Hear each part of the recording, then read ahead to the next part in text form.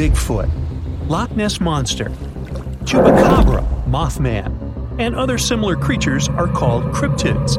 The pseudo or fake science that studies them is cryptozoology. But every year, real science refutes the existence of these beasts. So let's find out how some cryptid myths have been debunked. Let's start with one of the most famous cryptids, Yeti and Bigfoot. These two creatures are almost the same, but legends about them appeared in different parts of the world. Yeti is a big guy with white fur. Stories about it appeared in Nepal several hundred years ago. Bigfoot is a mythical creature of North America, specifically the Pacific Northwest, and legends about it appeared in the 20th century. Many people believe in the giant furry creature similar to a bear and a primate at once.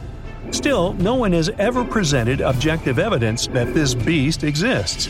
You can find many photos of footprints that allegedly belong to Bigfoot or Yeti, but most are hoaxes. People like not only to believe in fantastic stories, but even to create them. So, to create traces of Bigfoot, someone made a large footprint of clay that had similarities with the human foot. The hair and DNA samples found in the woods, besides the prints, were of artificial origin. It was synthetic, or the hair of deers, bulls, and bears. Oh, and do you remember that famous video of poor quality with a Bigfoot?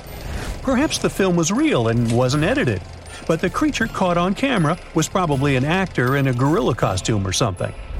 Among all the animals, the American black bear is a perfect candidate for the role of Bigfoot. This giant beast is covered with fur and can stand on its hind legs. But the most exciting thing is that scientists have identified a pattern between Bigfoot reports and the black bear population. It turned out that people saw Bigfoot in the places where many bears live. Now, a similar story happened to Yeti. A group of scientists studied DNA hair samples that, as people said, belonged to the Yeti. They discovered that all these samples belong to rare species of bears and even dogs. This study may disappoint the fans of the fantastic monster, but it pleased the scientists. They got the information that can give a more detailed idea of the bear's evolution. Still, I'm sure there will be more Bigfoot sightings yet again. Reports of the next fantastic monster appeared in 1987 in Puerto Rico.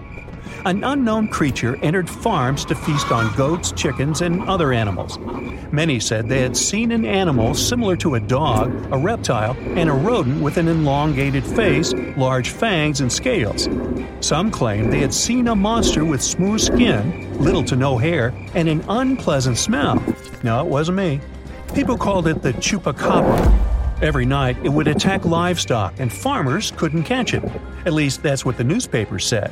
It was partly true. The residents did see a scary creature in the barns, but was it something fantastic? One scientist from the University of Michigan could solve the mystery of the Chupacabra. He said that the monster was probably an ordinary coyote. More precisely, several coyotes having scabies.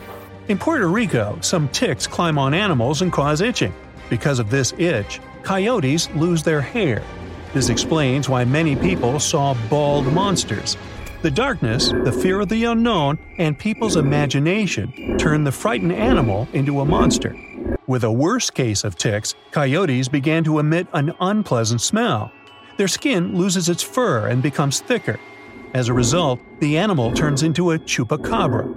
It loses strength, so it chooses easier prey for hunting, livestock. This thing appeared in the middle of the night in the dense forests of West Virginia. It's a tall person with huge wings and glowing red eyes. You probably know it as the Mothman. People first heard about it in November 1966. In the small town of Point Pleasant, two young people were walking in the woods and saw a terrible monster, a massive guy with red eyes and 10-foot wings. They ran out of the woods and immediately called the sheriff.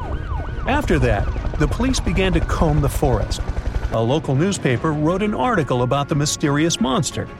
From that moment on, rumors about the Mothman started to spread throughout the state and the U.S. It became as popular as Bigfoot and the Loch Ness Monster. People made a festival in Mothman's honor, and Hollywood created a horror film about it. But unlike most of the cryptids, Mothman has no photos or videos. Myths and legends keep this creature popular. By the way, the residents of Point Pleasant benefit as their town has become a place of attraction for Mothman lovers. People make good cash selling souvenirs with the image of the monster. Tourists spend money on hotels and excursions and contribute to economic growth. What's the point of destroying all the myths about Mothman if it's that profitable?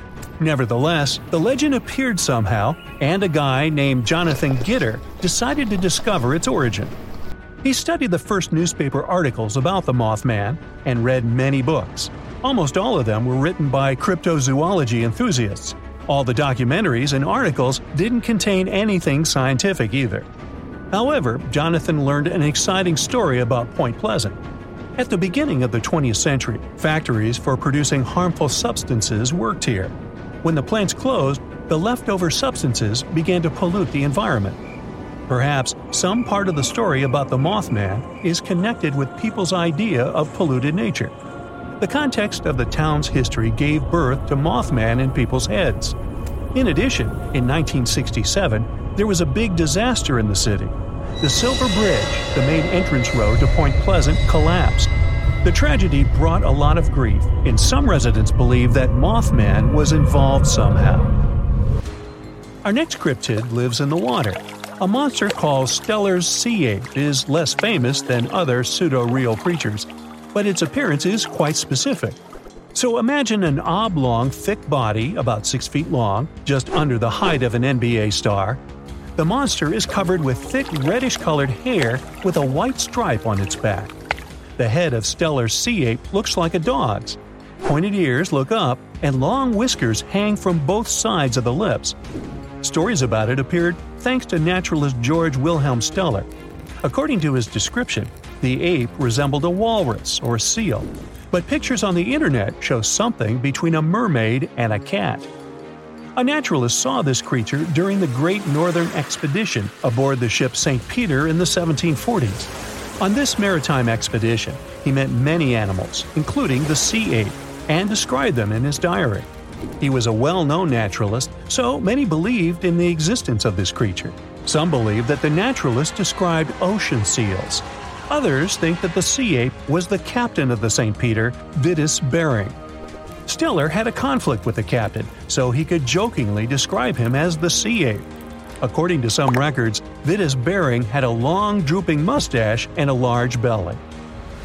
So, the most popular cryptid in the world has a chance to get out of the field of cryptozoology and get into real science. This is the Loch Ness Monster.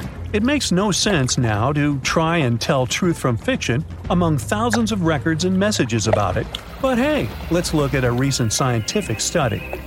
According to rumors and guesses, Nessie is a descendant of an ancient marine dinosaur, a plesiosaur. But this theory was quickly refuted because plesiosaurs lived only in saltwater. However, a group of paleontologists discovered fossils of this reptile in a 100-million-year-old river system, and this system was freshwater. That means that plesiosaurs could have lived in the giant lake Loch Ness. Perhaps one of their descendants has been able to survive to this day. So go ahead, dip your toe in the water.